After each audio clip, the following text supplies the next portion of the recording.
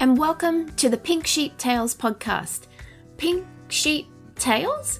What's this all about, I hear you ask? Well, the name is based on the old saying, black sheep of the family, and Tales, T-A-L-E-S, is a play on words because we'll be hearing people's life stories.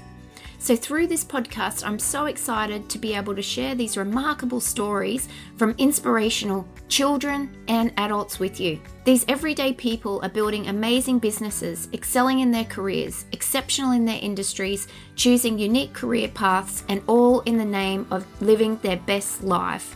My goal is to encourage listeners to follow their passions and be inspired by our pink sheep who have and are doing just that. So let's do it. Let's open the gate and hear this week's Pink Sheep Tale.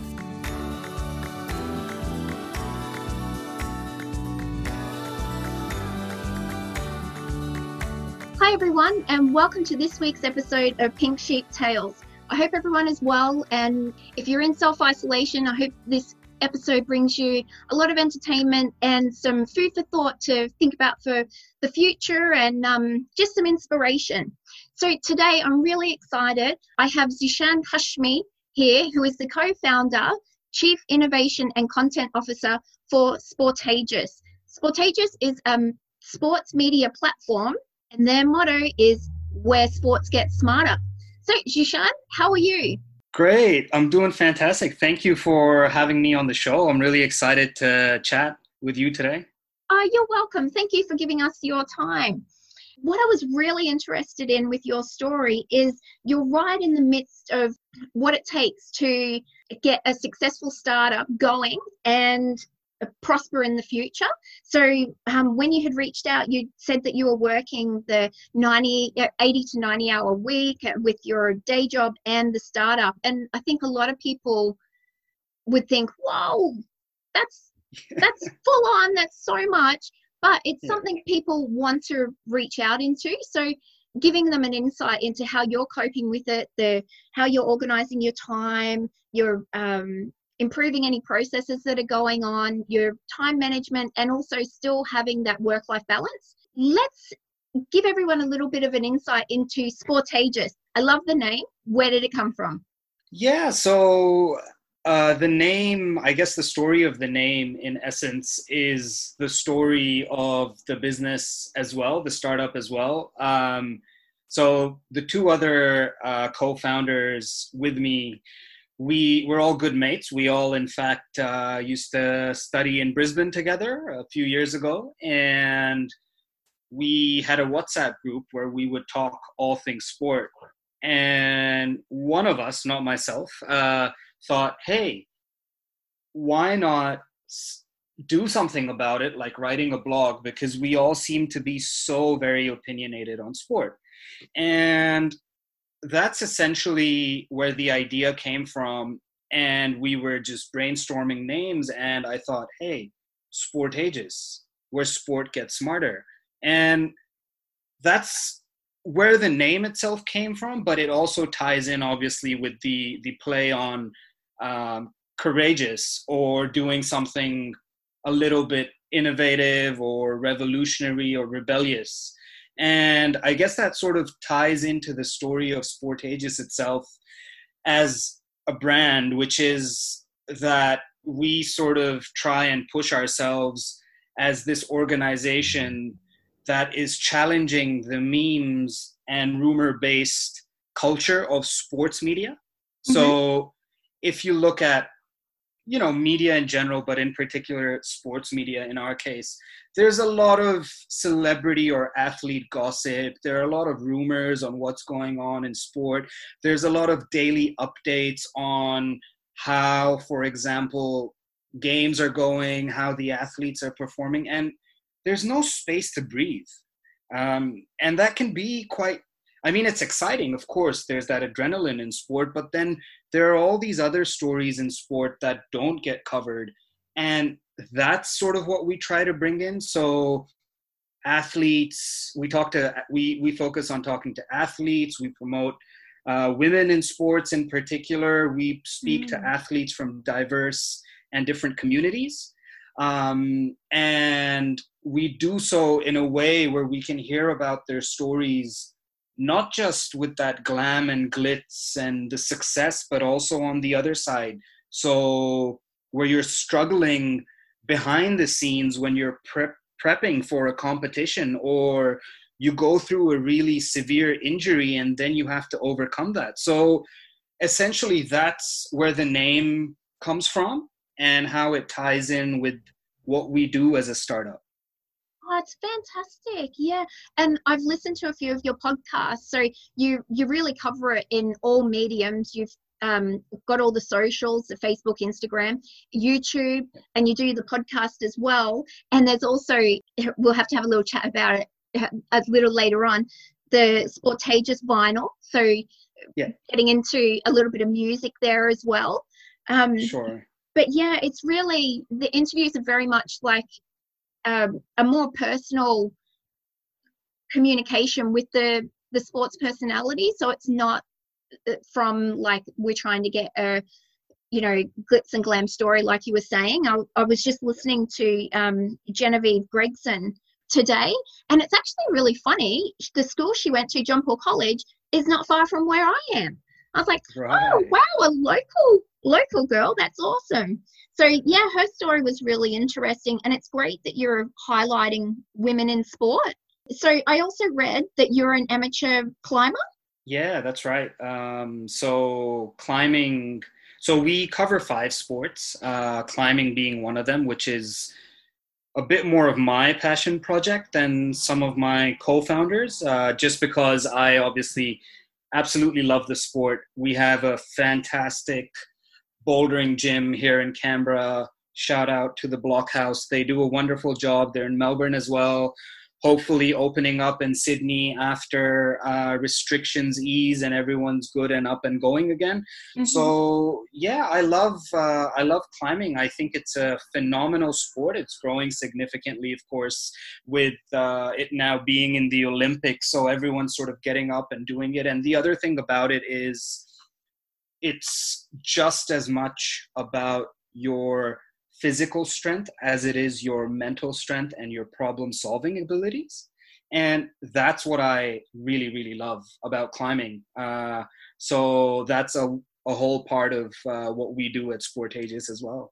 Yeah, I noticed as well you're getting together little posts each day for everyone who wants to. We can't be out playing sport and there's not much sport to be watching on the TV at the moment. So you're putting together ideas of how people can still be involved with sport, and very much with the climbing. I noticed you had, there was a book in there that is all about the mental strategies of climbing.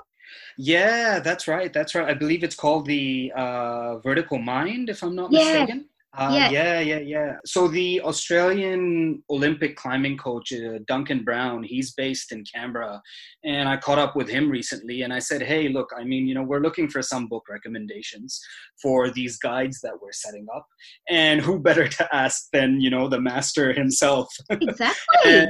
And he was kind enough to let me know about a few books, which I, in fact, am picking up myself at this moment. So those are on the list.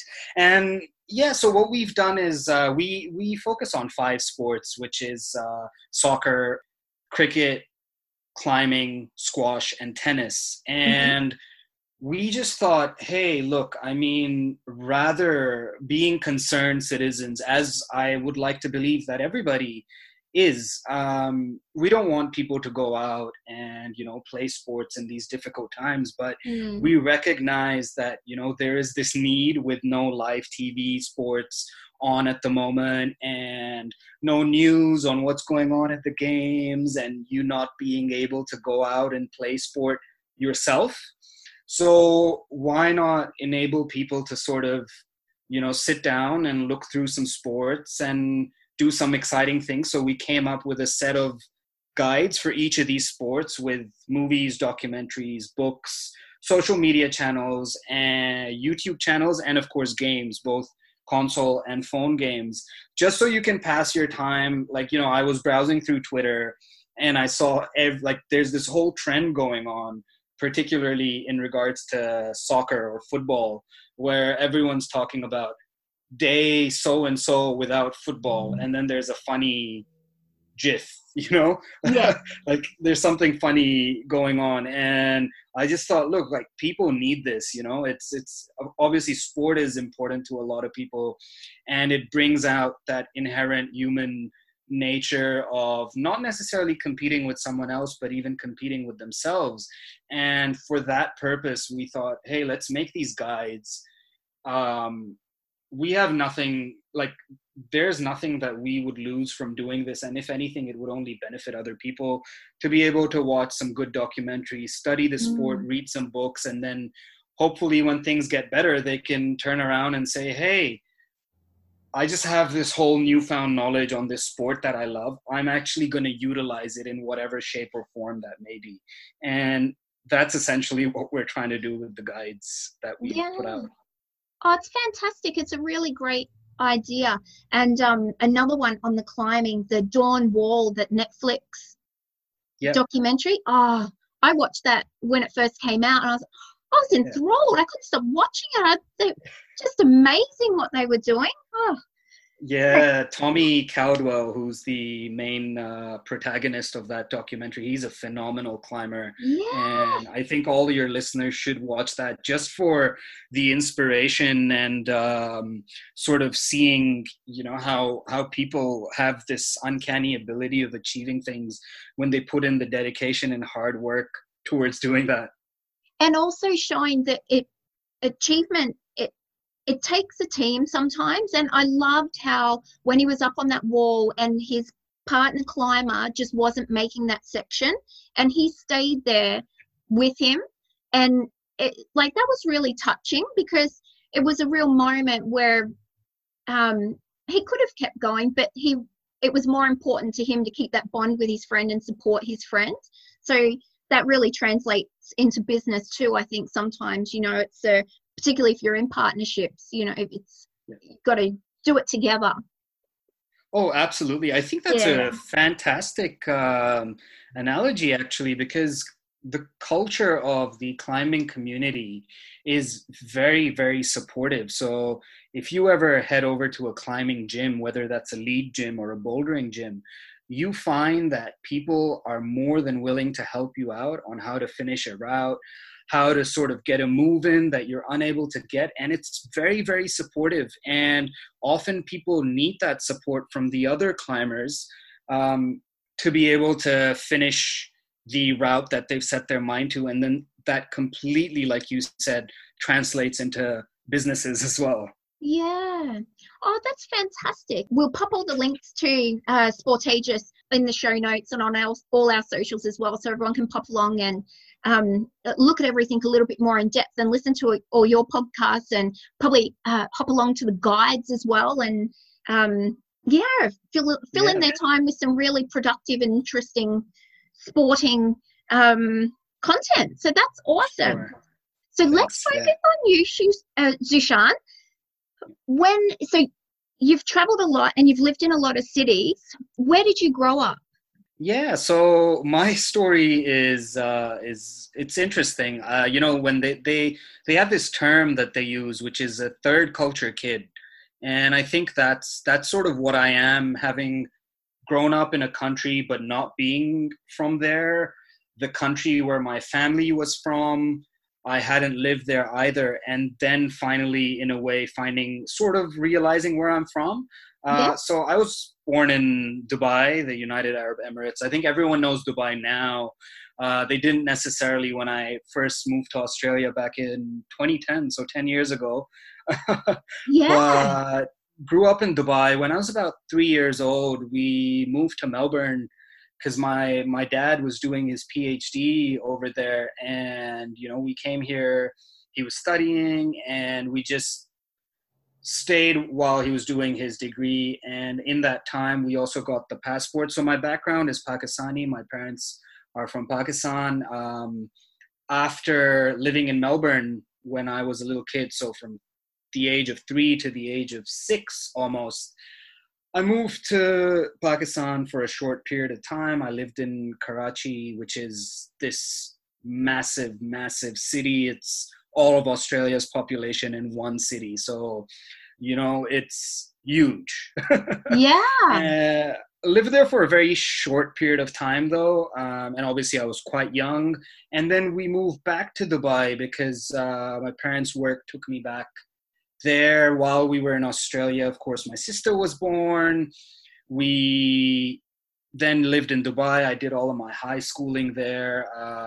Usually when you live in Dubai and you're not a local, so a UAE national or an Emirati, you usually go to an English school. So it could be a British school or an American school, even a Canadian or Australian school. So I went to a British school, did all of my education there. And once I finished from Dubai, I started applying for universities to Australia. My parents were a bit hesitant. I was 18. They were like, oh no, where's he going to go and live by himself in a completely new place that we're not familiar with either? So they said, go to Australia. Obviously, I have a lot of family in Sydney. So I've got a bunch of cousins in Sydney, a lot of family. And, I was hoping to go to study in Sydney, but in hindsight, I say fortunately, I ended up in the beautiful sunny state of Queensland where you're based. Yes. And I lived in Brisbane for almost 5 years, studied at the University of Queensland. Fantastic time. I still sort of cite that time as when I really started to grow up and understand myself and, become the individual that I am today, because it played such a big part for me, and I have such fond memories of Brisbane. I make sure to visit every year, and that was great, living the university lifestyle, living in St. Lucia. I lived in South Bank for a bit.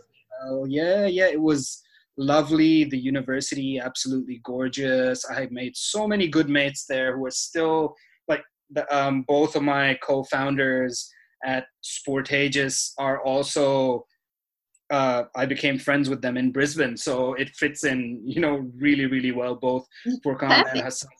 Yeah. And after I finished, I moved to Sydney to work at the University of Sydney. I was working as a researcher there. And Sydney was very different. It was a bit more like Dubai, very, very, very busy. Before we started the podcast, we were talking about how, Brisbane's called a big town, country town. Country town. Yeah, big country town. That's right. Sydney obviously is very, very different. So that was nice. I was there for about 2.5 years, and now I'm in Canberra, and I've been here for about 2 years, and this has by far been the biggest culture shock for me because things are really quiet. Yeah. And it's taken me a while to get used to, and I would be lying if I said I'm still I'm not like I've gotten used to it, because it's still a work in progress. I'm getting my head around a lot of things, but you can't complain when it's 12 minutes to the office and 12 minutes home after 1.5 hours to get to commute from Sydney each way. Oh no, that's because I'm on the move all the time visiting clients. So everyone who has short trips to work, I'm like, oh, that would be so wonderful. I just can't imagine it. So being down in Canberra, so your day job, you're still working in the university?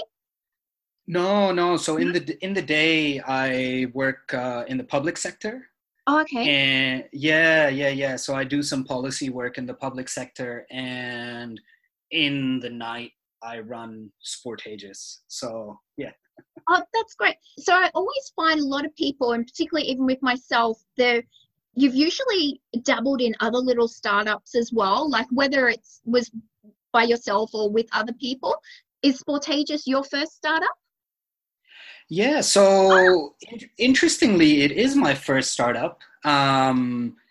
It is, in fact, the first startup for all of us, but I've done a lot of work in the academia space and in my past that has enabled me to sort of do this, I think.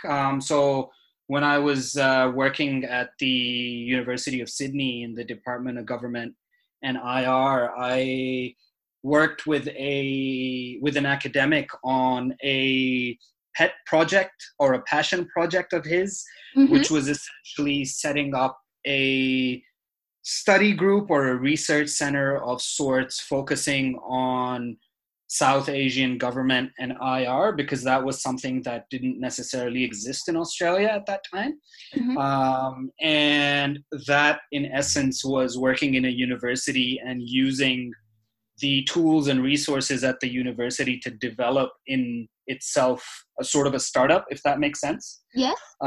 So the skills that I got there were really, really helpful in making Sportageous happen in a lot of ways. Could you tell us more about those? Yeah, sure. So, I mean, essentially the first thing is I was working in academia, so I wasn't, I was more of a book person, if that makes sense, reading a lot more, doing a lot of that sort of stuff. And this enabled me to sort of open up to this range of different academia members, so all these academics and professors who I'd have to engage with. We were then bringing in politicians from overseas to come and speak at these conferences that we would host at the University of Sydney, engaging with local state politicians and even federal politicians in Canberra. So all of those, I guess, communication skills, and on the other side of it, there was a lot of that teamwork of how to better utilize tools and how to sort of work on brainstorming and innovation and creative tasks and coming up with ideas that would enable us to improve the organization. And I think that really translated well into what I do at Sportageous. Oh, fantastic. So the other two partners in Sportageous, what would you say their specialties are? Yeah, so I think we have it very well split up. So being on the innovation side of things, in fact, my title recently changed, so I completely understand that it wasn't up just yet, but we've just retitled ourselves, and I'm now Director Creatives and Commercials. So that fits in really well with what I do, and that is two sides of the coin. One is developing, brainstorming all of the creative ideas, so coming up with the themes, coming up with who we're going to cover. So while I was working in academia, I was writing on a very different side of things on politics, but for a lot of newspapers, opinion pieces, and so on. And that's what I focus on at Sportageous. So the stories that we bring to light, the podcasts, and what the essence of the podcast discussion will be with the guests that we're speaking to, and with a lot of the video content or the written content, how we're going to go about it, who's going to be involved in that, and so on. And then on the other side of things is the commercials, which, like I said, is one of the things I enjoy a lot, which is going out, reaching out to people, getting in touch, building leads, doing collaborations, seeing how we can work together, and trying to see what's beneficial to both parties and making that happen. So that's what I do. Then we've got Hassan, who is very much our digital marketing guru. So that's what he does in his day job as well. And everything you see on the social media, that's him pumping it out. I don't know how he does it, but he does it somehow, and he does it really, really well. So credit to him completely on that. And then there's Furkan, who's very much works with me on a lot of the creatives, because that being our main product, one person can't necessarily tackle it alone. So I wouldn't say assist, but we try to work together on that. And then he does a lot of the back end. So managing the website, doing a lot of the design. So he's working with both of us regularly on getting things up to scratch, making them work. And then, of course, being a relatively young startup and growing exponentially in such a short period of time, we all have to do everything, to be honest. When we started off, we were four people. Now we're three. That obviously brings in a larger load.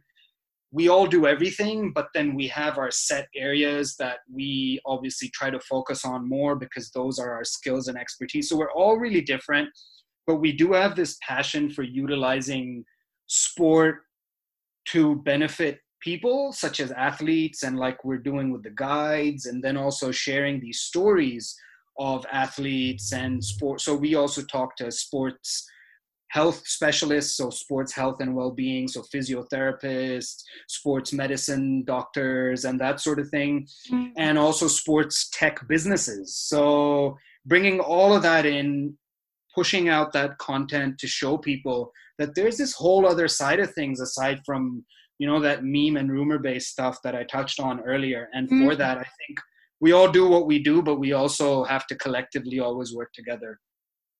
Exactly. At the beginning, do you find now, so you're a lot more structured, you have, say, for instance, you know, each week we're going to meet at this time, and more structure to keep it running smoother and to keep open communication? Even within those 7 months, we have seen such significant change, Christine. I mean, when we started off, we were a sports blog. 1 month into it, we were, you know, figuring out how to make a podcast work. So I have a background in making hip hop music and doing spoken word poetry. Furqan's always been a guitarist and an overall brilliant musician. So all of the music that you hear on Sportageous is produced by Furqan, and we have those skills in podcast editing and editing music and audio. So we do all of that in-house as well. So bringing all of that in together, when we started off, we were scrambling. Now we've got, I think, you know, the saying, I'm pretty sure you and most listeners are familiar with it. There's an app for everything nowadays. Yes, there is. Yeah. And interestingly, this is the thing that always gets people when I tell them about how we work. All three of us live in different cities in Australia. Oh. So Furqan's based in Brisbane, Hassan's in Sydney, I'm in Canberra. And we have to scramble and get things done while working remotely, which of course in turn has made us a little bit better prepared for the unfortunate circumstances that everybody's in at the moment. Yeah. But at the same time, it wasn't easy initially. You know, we didn't know, like, obviously some of us had some ideas of some apps that could be used to work remotely, how to streamline processes, how to get scheduling done on socials, on our website, creating a structure on where our content comes out and so on. And now, you know, we use Discord for all of our chatting and daily talking. You can put in different channels if anyone's not familiar with it, and sub threads within those channels. We don't talk outside of that on work. We're all really good mates. So if we have that WhatsApp group where we started from, that's where we still talk about non-work stuff. So everything's centralized to Discord. All of our processes are run through Trello. Trello is So Trello is a fantastic application for anybody who wants to get processes done at the moment for free.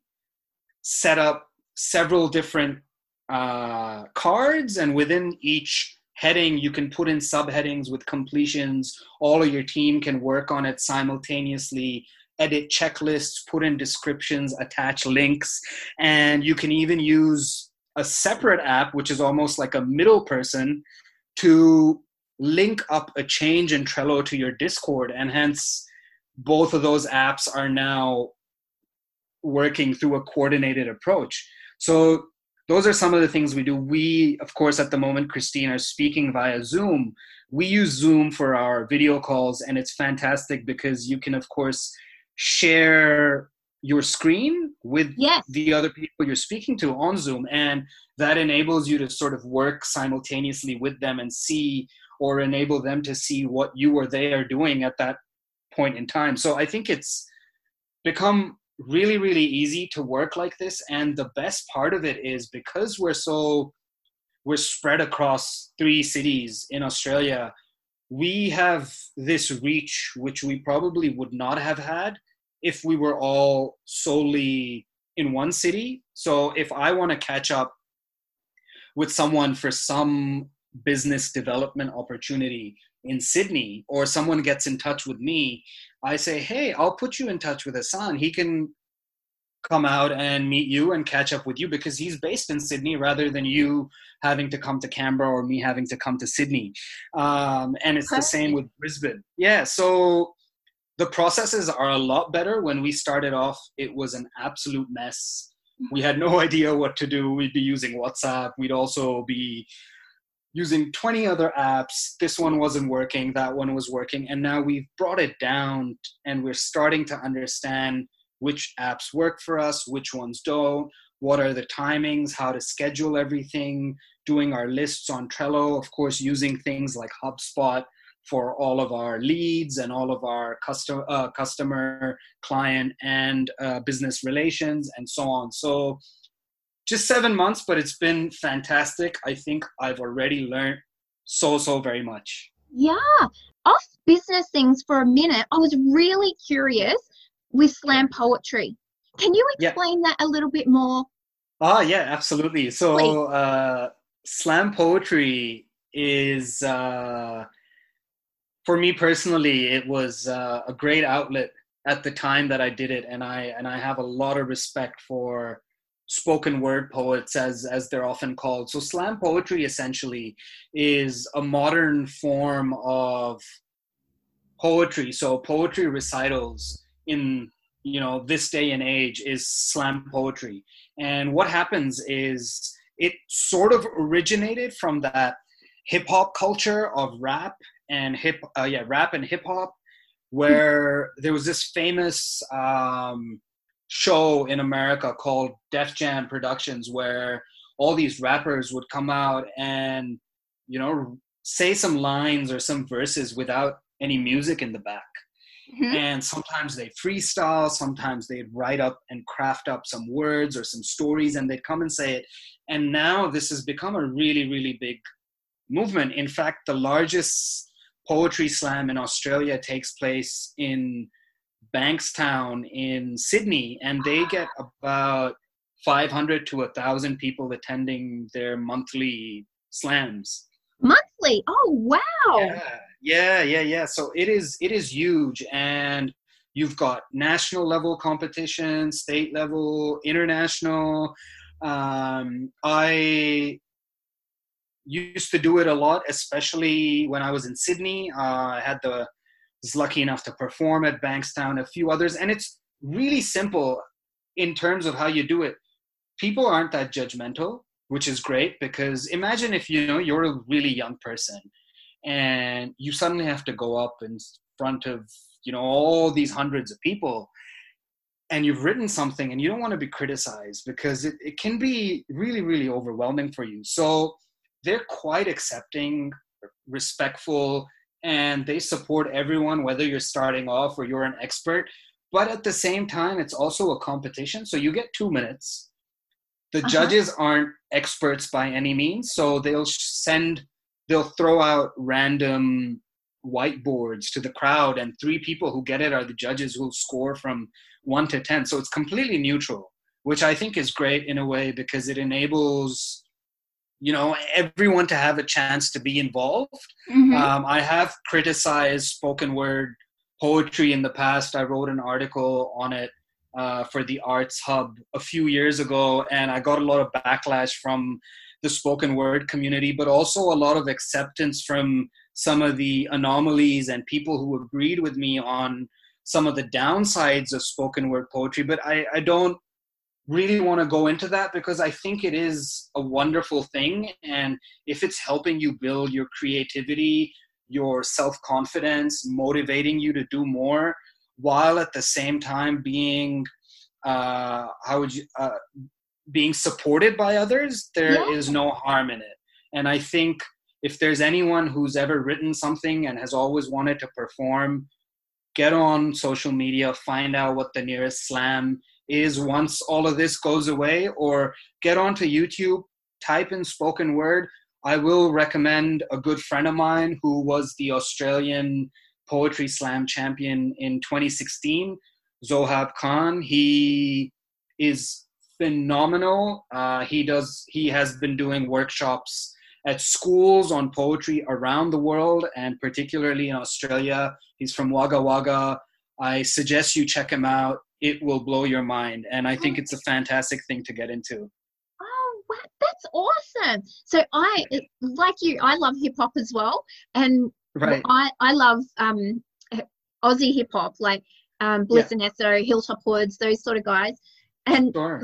yeah, what I love about it is like there'll be certain lines at different times when you're listening to it and you're like, yeah, I totally feel like that. Or, oh, that's totally like giving me a little boost. And so that's so awesome because I can see Yeah. like working in schools and helping young kids sort of express themselves in a different way that might get their feelings out in a more comfortable way. That's so great. I'm going to check it out. Absolutely. I'm going to check Yeah, it out. you should. Yeah. As soon as we're all allowed outside again, I'm going. Yeah. Well, thank you for sharing that.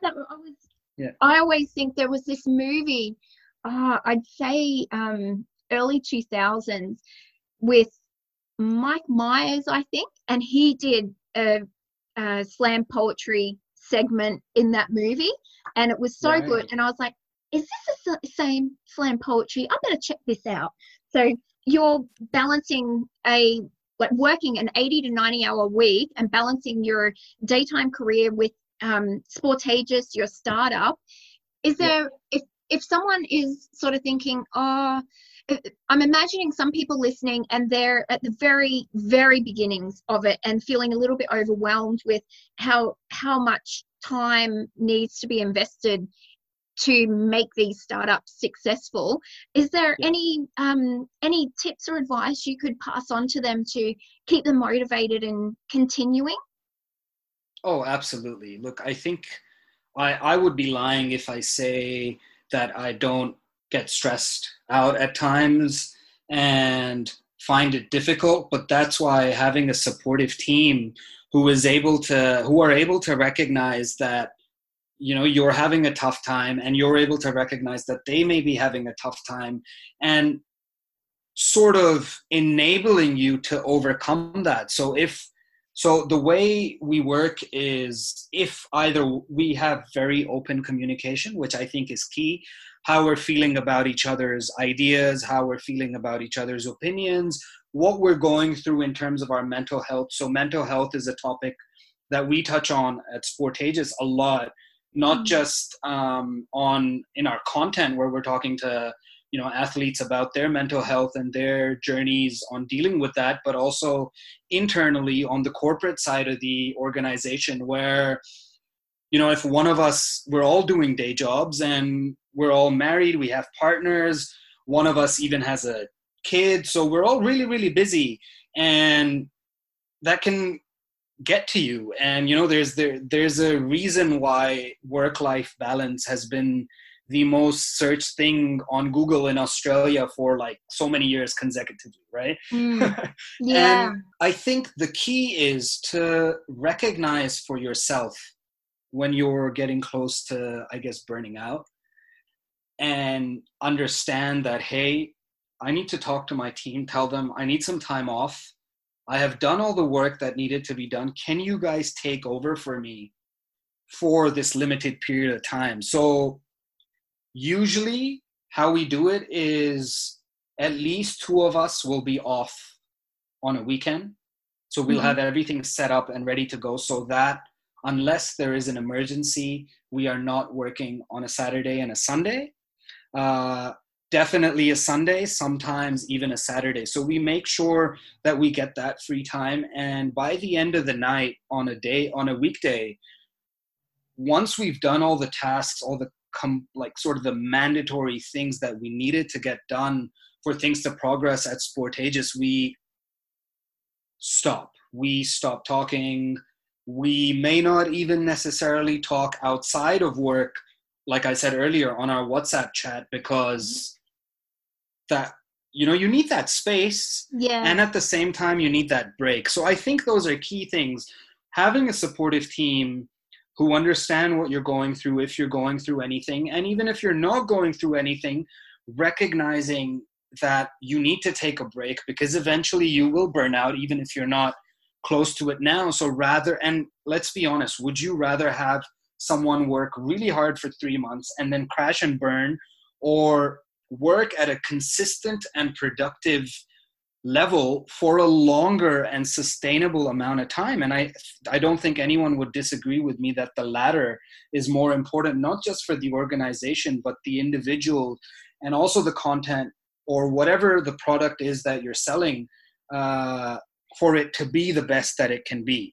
And then on the second side of things is, if you're burning out, if you're getting to a peak, take a break. It's okay. It's not the end of the world. You can rest, you can figure things out. And I think these two things really, really, really assist me with the hours that I do. But then at the same time, I also love what I do in both facets of my life. And, my partner is very supportive. My friends are really supportive. My family is really supportive. So if you have that support, you have the passion for what you do, and you recognize when to take a break, you can do it, guys. Like, it can be done. So don't fret. And I understand that it may seem overwhelming, but keep at it. Take your time. Don't rush. And, we're still very much on a learning journey ourselves, but it's getting busier and busier. We're loving it, but we're also figuring out how to better manage our time and doing what we do.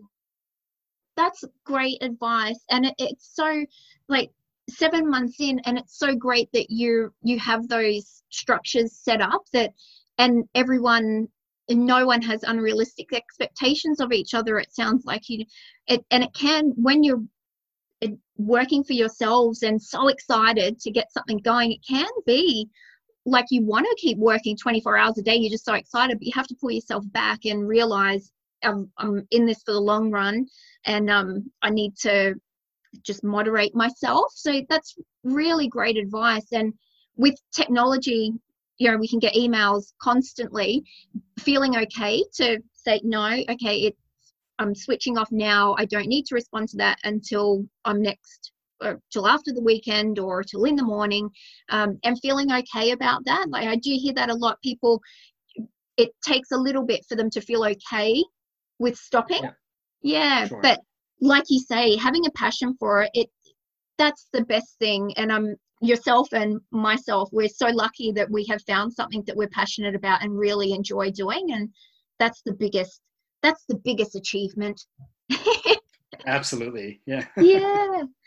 Oh, well, Zishan, thank you so much for giving us your time today. It's been really interesting, and I can't wait for another 7 months to see where you guys are at, because it's just fantastic. And as you said, it's not just for people who are interested in sport or have a sporting background. It's information and inspiration that can translate into everybody's life. So I just can't wait to share you with my listeners and get everyone onto Sportagious and what you guys are doing. It's really great.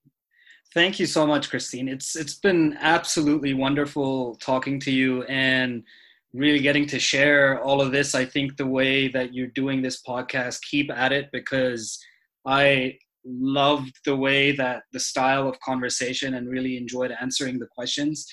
And good luck to you with everything as well. Oh, thank you. That's lovely. We'll sign off for now. We'll catch up and we'll put all your socials and links in our show notes and socials, so everyone can catch up with you really quickly. And we'll say until next time. Thanks a lot. See you soon.